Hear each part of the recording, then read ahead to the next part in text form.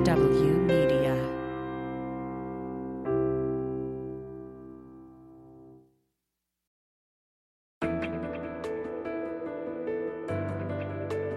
Spy Talk, a podcast at the intersection of intelligence, foreign policy, national security, and military operations with Jeff Stein and Gene Meserve. Hi there, I'm Jeff Stein. And I'm Gene Meserve. Welcome to another episode of Spy Talk.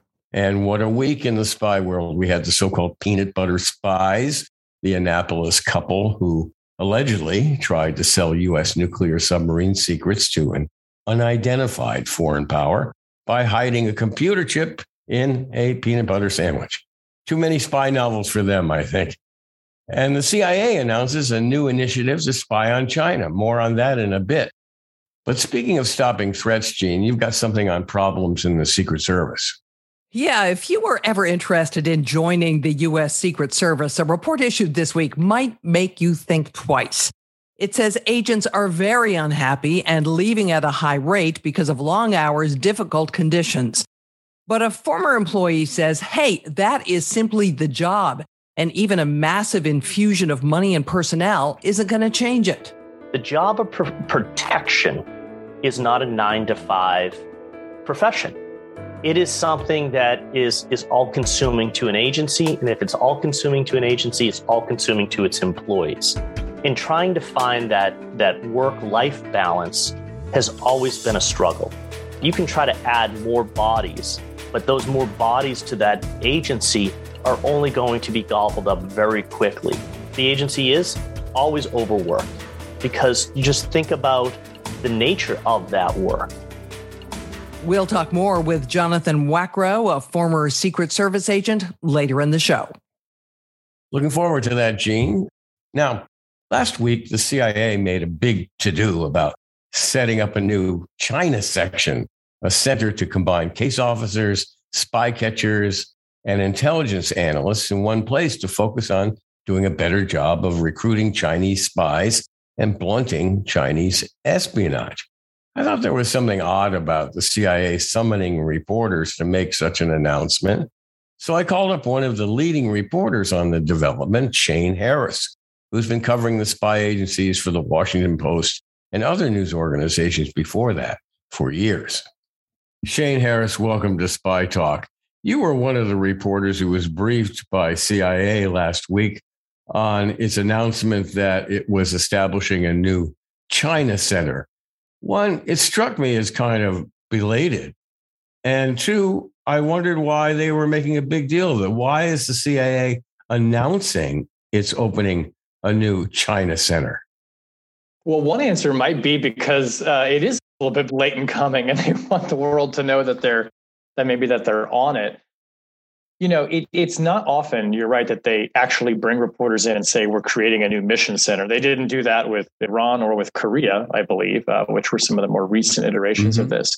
But it's clearly important to the administration and to the leadership at Langley that the world knows that they are making China the number one priority. And when we asked them, you know, why do you think you need a mission center? Like, you already have mission centers for some things, and, you know, you do have a whole area of operations that focuses on China. And the message from them was that there's no other country that cuts across every sort of mission and concern and corner of the agency the way China does, from the operations folks to the analysts to the science and technology people. It's kind of this all-encompassing target, if you will. And that was their justification of why it needed a new center. And, you know, of course, there's been plenty from Director Burns in public saying that he believes that China is the number one geopolitical threat or adversary. He said that in the statements that he made. So I think they just want this message to get across loud and clear that, you know, if you wanted to be like really historical about it, China is the new USSR, right? China is the new main enemy. And I think that bringing us in there to foot stomp that fact was all kind of part of the rollout. Well, exactly, Shane. It seems to me that they didn't need to make an announcement. And if, again, going back to my original question, China has been a major adversary, or has been termed a major adversary of the United States for a decade at least. So it strikes me as puzzling that they're just setting up a China center now when they had gone ahead during the previous administrations to set up special centers for North Korea and for Iran. So why the delay? It's a good question, and I'm not entirely sure that there's an easy answer to it. There was this big reorganization under Brennan during the Obama years. So I think there's maybe a little bit of an allergic reaction to some within the agency of like anything that smacks of reorganization. And the senior CIA official who briefed us was very clear to say, this is not a reorganization. We're not doing that again. And we're not trying to upset anything that Director Brennan may have done. And yet that's exactly what Director Brennan had done, setting up these mission centers. Exactly. The mission center model was supposed to be this idea that you would, have a place that cuts across all of the functional areas and the directorates of the agency, right? And it makes, to a lot of people, it made sense on paper. Including the spy recruiters, the case officers, sure, including counterintelligence, including the analysts and the technology people all in one place. Right. And they did this, interestingly, on Iran and Korea. Pompeo actually made that decision. Okay, we need an Iran mission center. We need a Korea mission center to do North Korea. Notably, as they're creating now this new China mission center at CIA, they're taking the Iran mission center and the Korea mission center, and they're reabsorbing them back into the places from whence they were cleaved off. So they're kind of saying like, all right, those mission centers, we're kind of going to undo that one. But the China one is this new thing we want to keep. I mean, I suspect that part of the answer to this, too, is there's always going to be these kind of bureaucratic fiefdoms, as you know, and there's always, and there was a big resistance to the mission center, I think, largely from some of the operations folks when this thing went in under Brennan, right? I mean, Absolutely. They were like, they didn't necessarily want to have to be forced into the same room with, with the analysts. Well, it cut the legs out from beneath the head of operations, who's always the chief cardinal in the Vatican.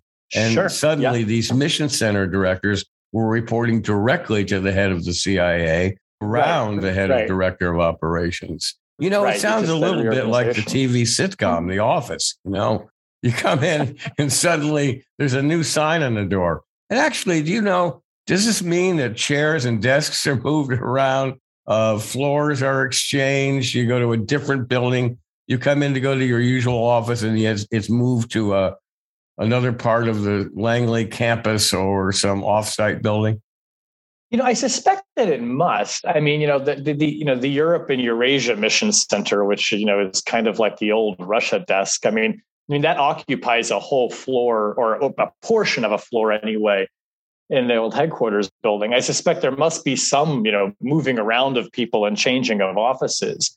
Conceptually, I think that this is one of the points they wanted to try to get across on China when we asked, why is it that you're getting rid of these other mission centers, but then you think it's a good idea with China? And this official who briefed us just kept coming back to the notion that there's something unique about China and the way it's just so big that it hits across every one of these different pieces of the agency. Whereas like Iran, for instance, they felt Iran is enough of a regional threat that we need it to be within the whole kind of Near East center so that we can pull from our allies in the region. We can, pull from, I guess, the Jordanians, the Israelis. We don't want to just isolate Iran by itself, but that China was so cross-cutting already that just make a center out of it. I mean, at the end of the day, I suppose it's just, how do you want to draw the lines of accountability, right? And if the idea here is that you would have one center, because there's going to be a pressure point that I suppose the director could come down on,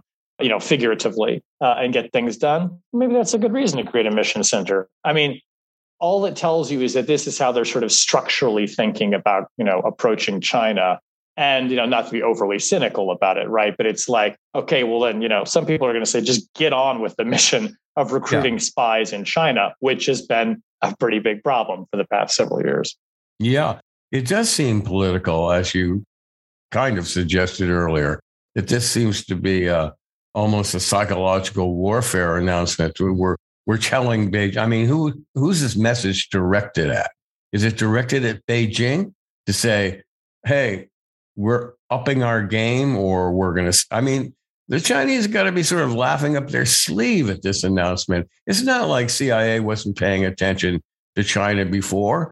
And, its analysts weren't paying attention to case officer reports and so on. that the director of the CIA himself wasn't paying attention. So this all seems to be more of a political announcement than a really important structural announcement. And as I said, even if you're making an important structural change, why announce it to the world? Why call in all the CIA beat reporters and make a big deal about it? Yeah. And I suspect, look, there's probably legitimate operational and structural reasons why they wanted to do this that they think will work. So, giving them the benefit of the doubt there. But I was struck by the way that, the optics of the rollout, it seems like this is very much directed, at Beijing. And, whether or not they're sort of, rolling their eyes at it, I suppose that this is also a way for Director Burns to make very clear that he sees his objective, his tenure there, if you will, of, pivoting onto this great power competition theme that we've been, talking about now for years. Right now, I can remember when Gina Haspel was the director, and 3 years ago or 2 years ago was saying, we're now moving away off the counterterrorism footing back towards Russia, China, and North Korea. This is, I suppose, a way for them to then say, and oh, by the way, we put China very much at the top of that list. And so if it has a kind of rhetorical framing aspect to it, I suppose it's a way to get people, as we're doing now, talking about, okay, is China now, sort of main enemy? Should we be thinking about the Cold War for analogies? In fact, when we pressed this official on that, and, he said, it's different from the Cold War insofar as like the Soviet Union wasn't the second largest world economy that was completely integrated in every facet of our lives, from supply chains to technology and so on.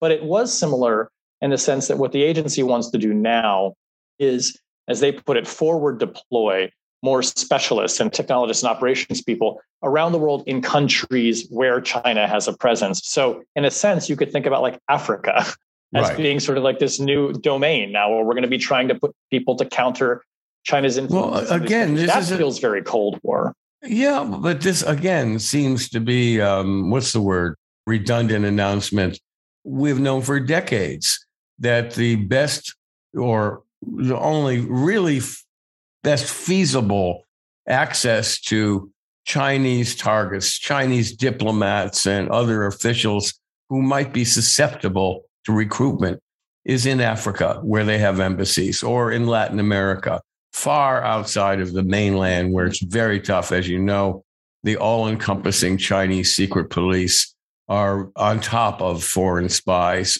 It's easier to access them, not easy, but easier to access them in places like Latin America. But that's nothing new. It's the same place where we go after North Koreans, for example. Yeah. They're lonely, these young single male North Koreans in Zimbabwe or wherever.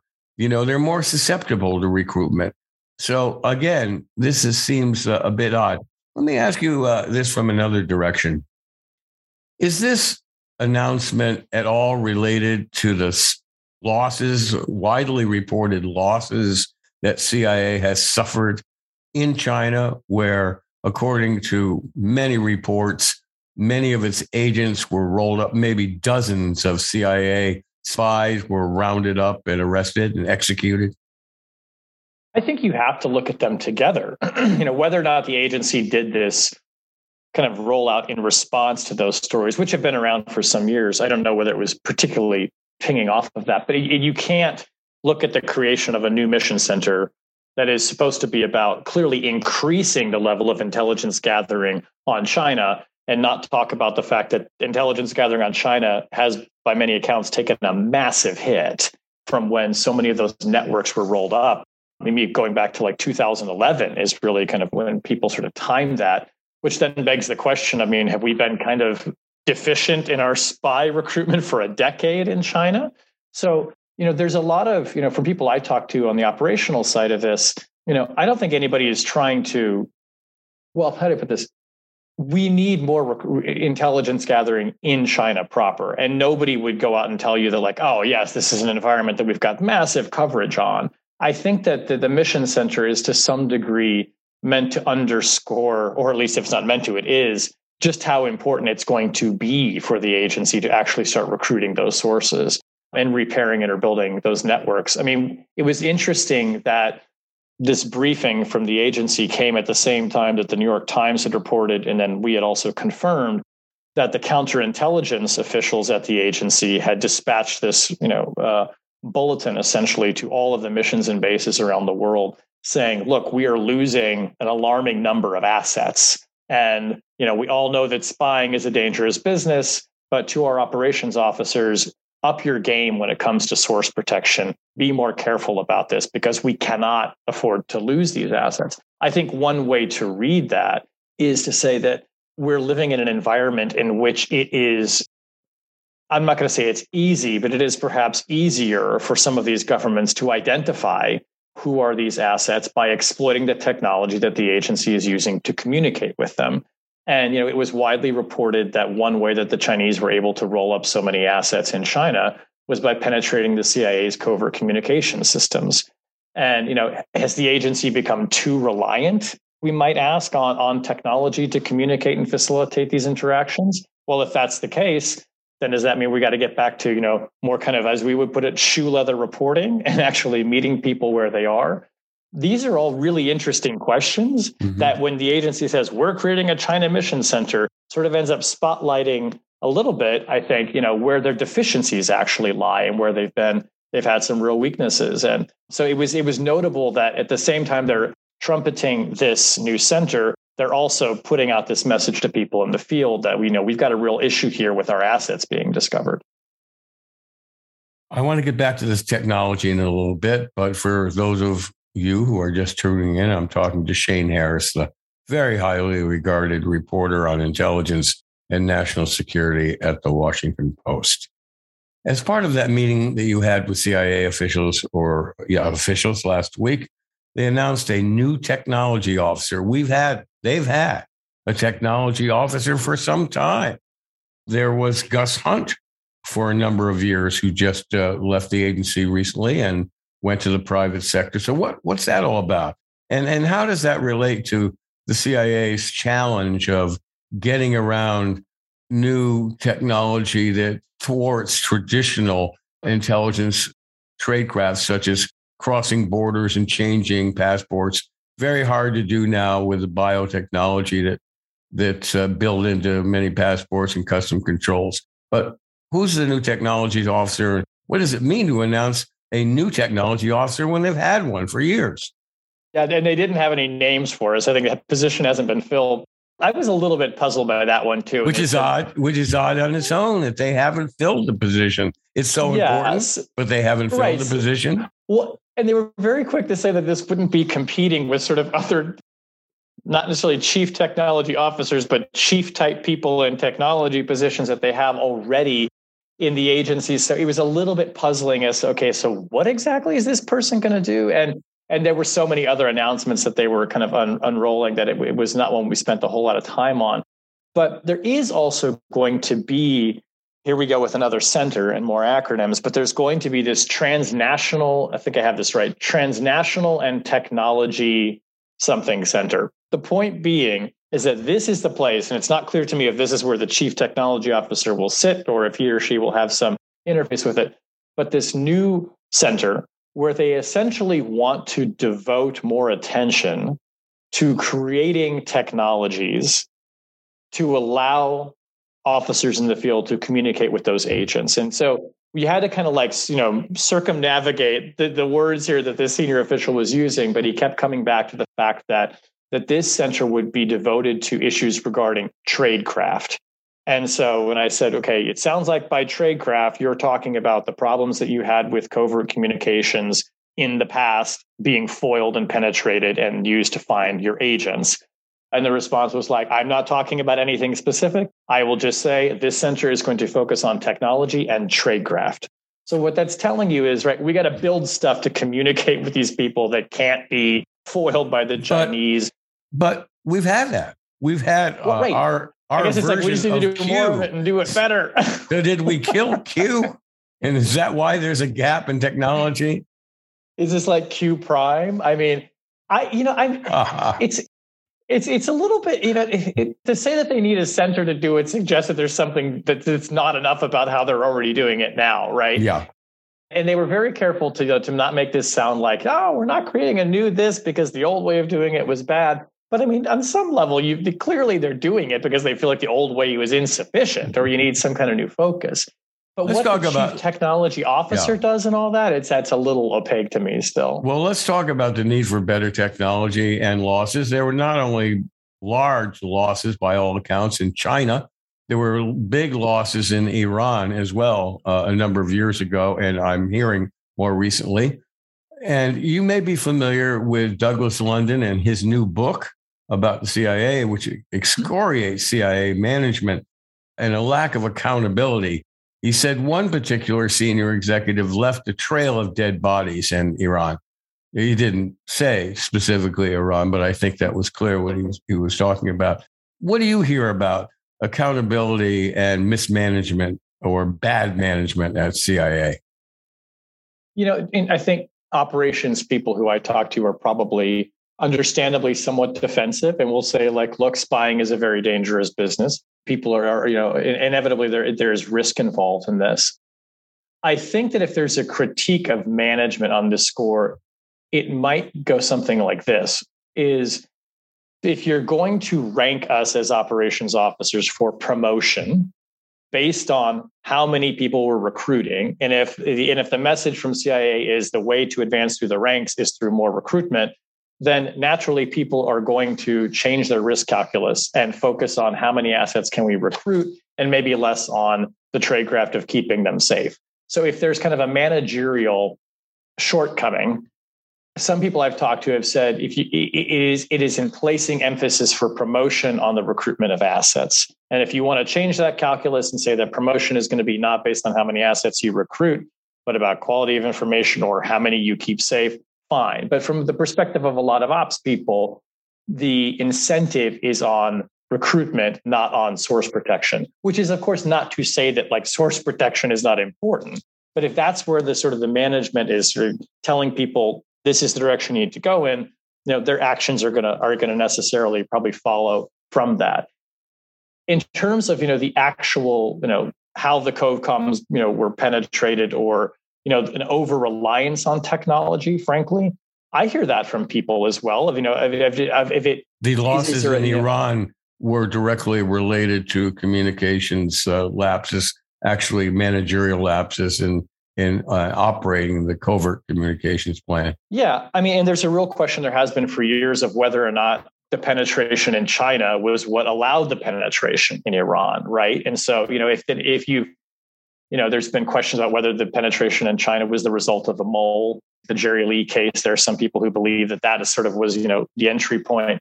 But he was an ex-CIA officer. Jerry Lee was an ex-CIA officer who began working with Chinese intelligence. Right. So not to blame any one person in this, but if the system that has been set up to communicate with all of these assets in the field has been compromised in some fundamental way, who do you hold accountable for that, right?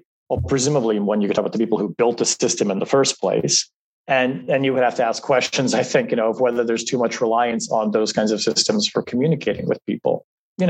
Does the mission center, have as a focus, and I should say I don't know the answer to this, not just building, newer and better modes of technology and communication with people, but rather trying to not be so completely reliant on those systems? We will see, right? But the COVCOM penetrations that led to those roll-ups in China and Iran, my understandings were pretty damn devastating. So you would hope that with some kind of this new reorganization of the org chart comes a new focus on, okay, well, what were the tradecraft failures that led to this? And let's not repeat them. So we're going to see that play out, I suspect. They won't be announcing that part. That'll be up to us to go figure out what the hell's going on. But, nobody's like kidding themselves and thinking like that these were not devastating losses and that we've got great human spy networks in China and Iran. I don't think that they're as robust as they may have once been. Let's put it that way. And we can only hope and trust that the Chinese and the Russians and the Iranians are having the same challenges with communicating with their agents who are working against us. Speaking of which, before we go, we have to bring up the peanut butter sandwich. The couple that was arrested over the weekend for trying to sell nuclear submarine secrets to a foreign power. That foreign power was not named in the Justice Department indictments. And there's been some suggestions in a New York Times story that it might not have been a known adversarial power that this couple who live in Annapolis, Maryland, were trying to communicate with. I tweeted a pro tip that if you're trying to spy for foreign power, don't use the mail to communicate with their embassy, because FBI and the U.S. Postal Service have got that covered. And they're going to pick up your mail, which is what happened. An FBI agent was provided with the mail by the foreign country, according to reports, and then began to impersonate the foreign intelligence services. Easily reeled in this couple, according to the indictment. But one of the things that stuck out for everybody, of course, is that one of the dead drops that the couple used to deliver information to what they thought was a foreign power was to put a computer chip in a half peanut butter sandwich. You got to give some props to them for that. That was pretty cool. Yeah, these may not be the brightest spies that ever lived, but just in terms of the color and the gift that they have given us as reporters for being able to write about a dead drop inside of a peanut butter sandwich, I'm somewhat grateful for that. I too, when I saw that the FBI was alerted to this by the foreign government that the peanut butter sandwich spies were trying to sell this to, it made me wonder, were they trying to sell this to an ally? Who then, of course, turned around and said, "Hey, FBI, FYI, you've got a problem over here." Given the level of intelligence that these two seem to have evinced, it wouldn't surprise me if they were trying to turn around and sell this to an ally or something. But I love stories like this because they're just a reminder, right? I mean, what does they say? Espionage is the second oldest profession. I mean, as somebody who has access to this information, there's always going to be somebody in that organization who's going to try to profit off it and who's going to try to sell it. And if you're in counterintelligence, boy, this is another one of those case studies where you're like, this is why we should be investing in counterintel. It was handed to us on a platter, you might say. On a peanut butter platter. Exactly. Shane Harris, thanks so much for joining us on the Spy Talk podcast. I'm sure we'll be talking again. It's always great fun talking with you. Anytime, Jeff. Thanks for having me. It's good to see you. My pleasure. You can find Shane Harris's work at the Washington Post. He's also the author, by the way, of two terrific books on intelligence, The Watchers, The Rise of America's Surveillance State, and more recently, At War, The Rise of the Military Internet Complex. Gene? I know you were laughing about the peanut butter spies from Annapolis, but it really raises a serious question about insider threats. This guy had a top secret clearance from DOD. He also had an active Q clearance from DOA, which is their top classification. And in the court documents, he says, reportedly, in one of his conversations with this unnamed second nation, that he collected the classified information slowly so as not to raise concerns. He's quoted as saying, "We received training on warning signs to spot insider threats." This is serious. Yeah, it is serious. But, it just goes to show you, once again, you can't really protect very well against insider spies who have private lives of desperation. They need money. They need attention. They need their grievances addressed. Money is a very big issue for Americans who spy. Usually in the Soviet Union and Russia and China, people come to spy for us for ideological reasons. But whether you're running a coffee shop with baristas or a Pepsi Cola plant or the CIA or a U.S. Navy submarine engineering operation, you count on the trust of employees to be loyal and not go out of bounds and try to sell secrets. So what we know so far, according to the indictments, is that this couple was driven by money because otherwise they had satisfying lives, both of them. So it's a constant problem, and there's very little you can do to protect against insider spies unless they are exhibiting bizarre behavior at work.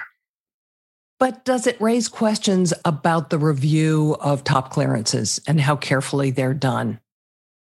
I don't know. Unless someone is exhibiting, have been talking about at the office, boy, we really need some money. We got kids going to college. We're really broke. Or the employee is, a noticeable alcoholic or opiate addict. If someone's maintaining private behavior, not exhibiting problems at work, it is very, very hard to detect. Now, having said that, there are periodic polygraph exams given to certain categories of employees in the security agencies, so they can be caught by polygraphs. But then again, as the famous, the legendary Aldrich Ames case exhibited, a dedicated spy, a dedicated mole can pass a polygraph.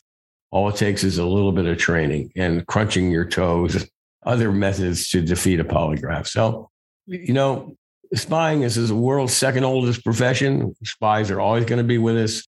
And that means there are always going to be people who betray their government, whether it's they're Chinese or Russian, or in this case, Americans. Well, I look forward to learning more about these two as things move forward. Stay with us. We're going to talk about the U.S. Secret Service and problems there coming up. And let me remind you also, subscribe to Spy Talk on Substack. A lot of great material there, all about intelligence and national security. We'll be back in a minute.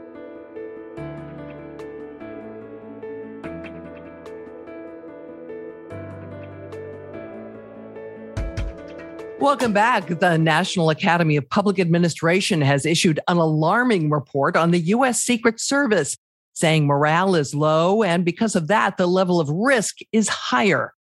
NAPA is nonpartisan, independent, and did the report at the request of Secret Service leadership. We talked about it with Jonathan Wackrow, who worked for the agency for more than 13 years, including a stint on President Obama's protective detail. I asked him if the report reflects a crisis at the Secret Service. Crisis is a very strong word. I would better describe the Secret Service as an agency that's struggling to keep up with the dynamic pace of the operating environment it's forced to engage in. How has that operating environment changed? Prior to 9/11, there was a balance between the investigative mission and the protective mission of the Secret Service. Post 9/11, that was not an equal balance. It became heavily focused on protection, I think rightly so at the time. However, the Secret Service has struggled with how to maintain this increased focus on the protection side of its dual mandate while integrating into a new department, the Department of Homeland Security, and then figuring out as the world and the threat environment changed, how do they keep pace with that? All while trying to maintain its investigative responsibilities of crimes against the Treasury, such as credit card fraud, bank fraud, and the core competency of counterfeit. Underfunded? It's always underfunded, but that's law enforcement in general. I think if you look at law enforcement, whether it's federal law enforcement agencies or even local municipalities, you're always going to find underfunded, understaffed, under-resourced departments. That's the nature of policing and law enforcement. What is essential, though, is you have to be able to use the right resources at the right time to execute on your mission, right? You can't always go through the cycle of, I want more, I want more. You have to play with the cards that you have at that moment in time. And I think the resource allocation is always a struggle for a agency that's mission is going to constantly change. And you think about how much it changes in such a short period of time. You know, our protectees change, the protective mandates change, the threat environment changes. So you may have X amount of resources put towards the White House, for instance, in terms of the uniform division officers. But as we saw starting back in 2019, protests that led to civil unrest, that led to a lot of other physical security issues surrounding the White House, necessitated additional manpower. But they didn't have the additional manpower. So what you had was this acute shock of that moment that led into a persistent problem with uniform division officers feeling fatigued, overworked, they're under-resourced. So those are the types of things that's very hard for leadership to anticipate. However, that's why I think they have to build a different model internally to build in greater agility to pivot to what the priority of the moment is. That way you're not overwhelmed all of the time. Let's talk about the staffing issue for just a moment. This report lays out long hours, agents who don't get days off, who are simply in a grind. Is that accurate? It is accurate. And that's the job. The job of protection is not a 9-to-5 profession. It is something that is all-consuming to an agency. And if it's all-consuming to an agency, it's all-consuming to its employees. And trying to find that work-life balance has always been a struggle. You can try to add more bodies, but those more bodies to that agency are only going to be gobbled up very quickly. The agency is always overworked because you just think about the nature of that work. I mean, when you operate at a zero-fail mission methodology, you're always going to have self-induced stress. You're always going to overwork yourself. Your coworkers are always going to be overworked to ensure that nothing is missed. And I think that's where that burnout comes from. So what you're saying is, it seems to me, burnout is just part of the job. Get used to it. Burnout is part of the job today, but it doesn't have to be moving forward. How do you do that? I believe that the Secret Service needs to actually recast the mission, vision, and values of the agency. And when you do that, you have to do a real assessment of your manpower and understand how your manpower is utilized. One problem that the service has had over time is that it's very parochial. It's parochial around the special agent groups. It's parochial around the uniform division groups, and then the technical professionals that also support and the administrative professionals. What has to happen is we have to have cross-divisional synergies amongst all of those groups and work as one, not in these different silos. And then when you start looking at all of your manpower, you're able to appropriately apply the right manpower to mitigate threats accordingly based upon where you need them.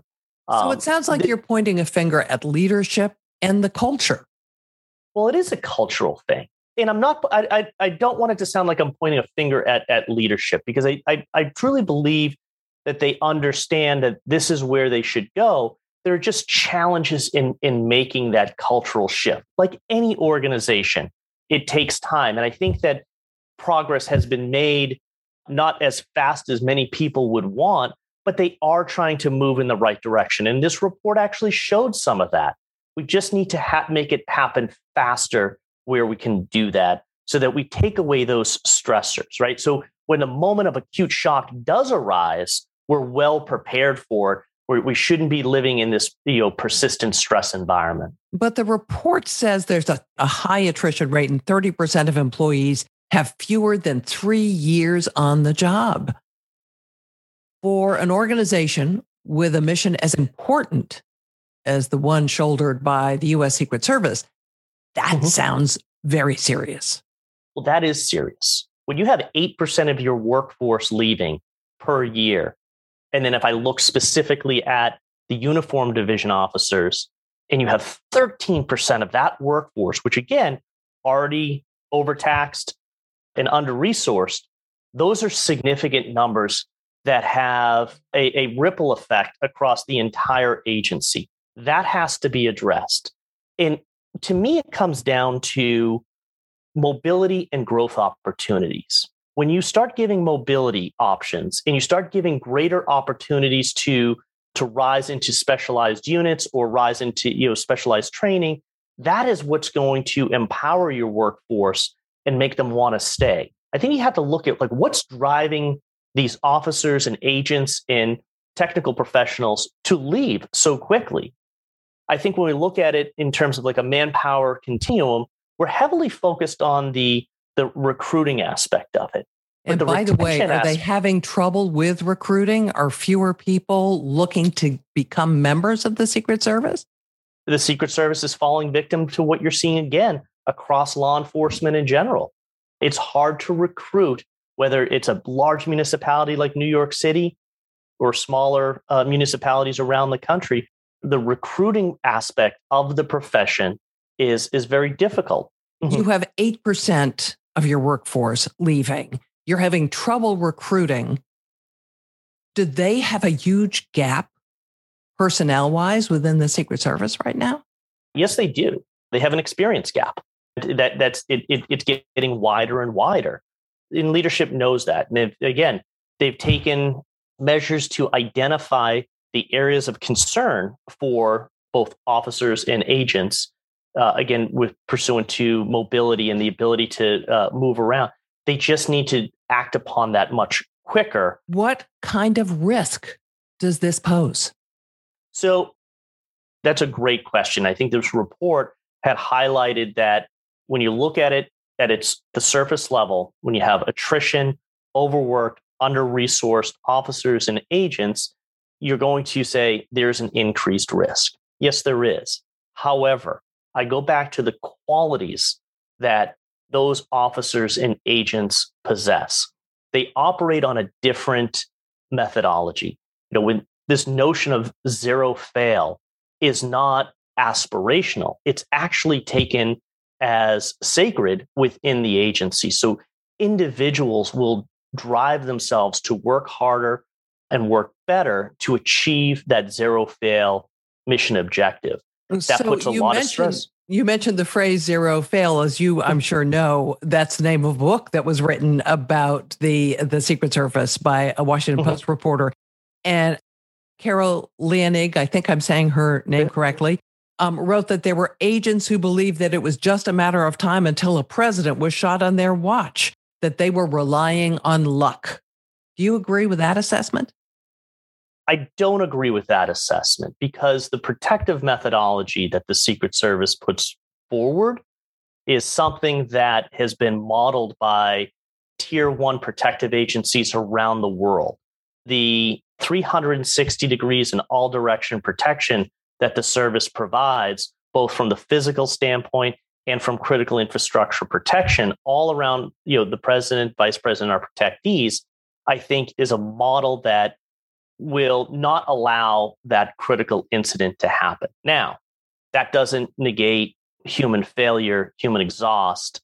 And I think that's what a report like this is trying to highlight, is that we know that we have to solve for that problem. But at its core, the Secret Service mission and the way that they execute it, and they have been executing it and improving it year over year, is going to prevent that critical failure moment that some had described as a possibility. I think it's a low probability of occurrence from ever happening.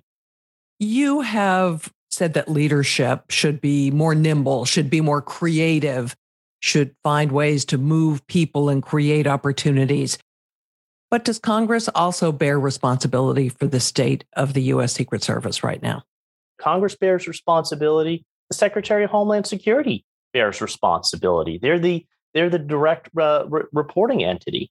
But leaders of these organizations do realize where the problems lie and what needs to be done to fix it. And I have to give the director credit for implementing some of these changes. I mean, there's no magic wand here. There's nothing that's going to say, if I give the agency another 1,000 special agents tomorrow, does that solve for the problem? No, it doesn't, because you still have an experience gap. You have talked about the complexity of the mission, that it isn't just those protective details that we've all seen on television, that Secret Service also investigates financial crimes and so forth. Is it too complex? Does the mission need to be reduced? I think the mission needs to be refined. I've said before, a little bit tongue in cheek, that the Secret Service has to decide what they want to be when they grow up. Do you want to be a protective agency, or do you want to be an investigative agency? It goes back to that balance. I think since 9/11, we're never going to get back to that 50-50 balance of being able to execute on investigating crimes against the Treasury with the greatest level of efficacy and provide our attention to protection. There's only so much you can have your head on a swivel to look in both directions. And right now, they have to prioritize, hey, maybe all of these investigative mandates that we have, maybe some of them should be reduced. Maybe we don't have to focus on X, Y, and Z. Maybe they look at and provide a committee that looks at the investigative responsibilities to see where there's a nexus back to protective responsibilities. And maybe those are the ones we focus in on. And I look towards electronic crimes. I look at crimes or investigations around critical infrastructure protection. Those domains actually are interoperable with the protective mission. So maybe that's where they have to go, because having core legacy Treasury investigations, while individuals like myself would be very upset if they go away, maybe that's what we have to do for Secret Service 2.0. Maybe that's what we have to do to focus and refine the investigative mission to better align to what we know is a prioritized protective mission. The protective mission itself has grown. President Trump authorized protection of 4 members of his family and 3 officials from his administration for 6 months after he left office, which was a break in tradition, which further stretched the Secret Service. Do you think there has to be a reduction in the number of people who are provided protection? No, I don't. When I say that, people get shocked. The Biden administration right now has a significant amount of protectees between the children of the president and the grandchildren of the president. All of these individuals who have been designated as receiving protection have a material impact on the way that the president can operate. And I take a look at Biden today. If something was to ever happen to his children or grandchildren, any response by the president is going to be an emotional response. It's not going to be a measured response. So there's an important aspect here of protecting those family members, those cabinet members, on the ability for the office of the presidency to remain effective in times of a crisis. The level of protection, when we talk about the mandate expanding, it's not just the numbers of protectees, it's how we have to protect them. Gone are the days of just guards, guns, and gates in terms of physical protection. It's now much more complex. The threat environment and the way individuals make threats towards our protectees are significantly different. It's digital. We're looking at people through social media. So there's a whole different skill set that's now required from the protective intelligence side of the house to assess threats that we didn't see 10 years ago. So that again is challenging for the service, coupled with the number of protectees, coupled with the changing threat environment, coupled with X, Y, and Z. It's never ending. So you have to build greater resiliency into your organization on your core competencies of protection and then investigation to be able to address these things. Should the Secret Service be moved out of the Department of Homeland Security? No, absolutely not. I know that there's been, discussion of moving the Secret Service back to Treasury. That's where I started. I went through, when I was hired back in 2001, we were under the Department of Treasury. I think legacy agents would like to go back to Treasury, but it's not going to solve the problem. All you're doing is you're going to another agency, net new now, and trying to fight for resources and manpower and everything like that. The Department of Homeland Security has changed since inception, so has in the Secret Service. And I think they're becoming more closely aligned to what the missions of each group are and how they can build synergies across. And again, I'll look towards electronic crimes, critical infrastructure protection. In those domains, I think that there's a way to play to the economies of scale even better to provide more of a holistic approach to addressing those domains. It sounds like a crisis to me. I'm always hesitant to use the word crisis. It's a significant challenge, but I think it's a challenge that is manageable. If I was to call it a crisis, though, from my current position today, what I always advise our clients is that through every crisis, there is an opportunity. And there is an opportunity here for the Secret Service to constantly get better and identify the deficiencies. And talking about the deficiencies isn't a bad thing. This report was done not absent of Secret Service involvement, but with full involvement of the Secret Service. And I think that that's a signal for their willingness to identify problems and then work towards those solutions. That was Jonathan Wackrow, a veteran of the U.S. Secret Service and now CEO of Teneo Risk. I've been reading about problems in the Secret Service for the last several weeks. Actually, I started reading Carol Lenig's fabulous book, Zero Fail, The Rise and Fall of the Secret Service, which I highly recommend to everybody.